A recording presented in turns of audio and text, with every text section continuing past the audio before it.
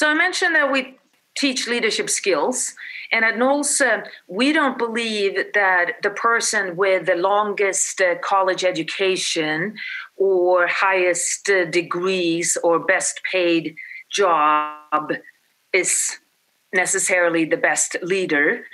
We believe that leadership is something you can learn.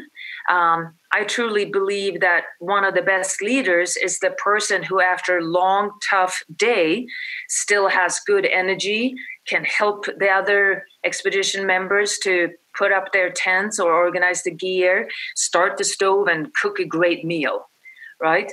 So when we say that we teach leadership skills, it's not just experience and what actually happens. It's actually also classes. So we have sit down and listen to me type of classes. And then we have another topic that's called expedition behavior. And I think that's what people don't recognize that they're going to learn most. I mean, it is great fun to just be outside and go sea kayaking all day long, and you see fun things splashing around you, orcas or seals, or you see a moose swim by, or in Alaska you might see bears on the shore, or traveling through the wilderness is its own spectacular, enjoyable thing. And everyone comes because leadership is in our name and they know they're going to learn the technical skills. But the topic that we call expedition behavior, people don't really think about. And expedition behavior is basically group dynamics. There will be conflict. You're not going to love everyone every day on the trip. There's going to be conflict, and you need to solve the conflict. If a trip is just a week, I can put behind me the irritating thoughts, it drives me crazy every time he does this, whatever. And, I can't believe he just ate all the Snickers. I mean, I wanted a Snicker bar today, and now they're all gone, and you ate them.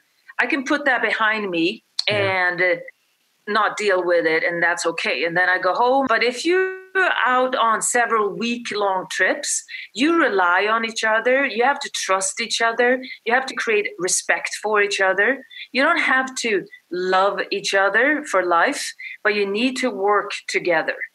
So group dynamics, how do I function in the group? What am I doing that drives people crazy? How do we handle these conflicts? How do we move on? How do we create respect and trust and care for one and another? So that's a big topic, and that's a topic that we both do classes on and that we just experience and learn from every day.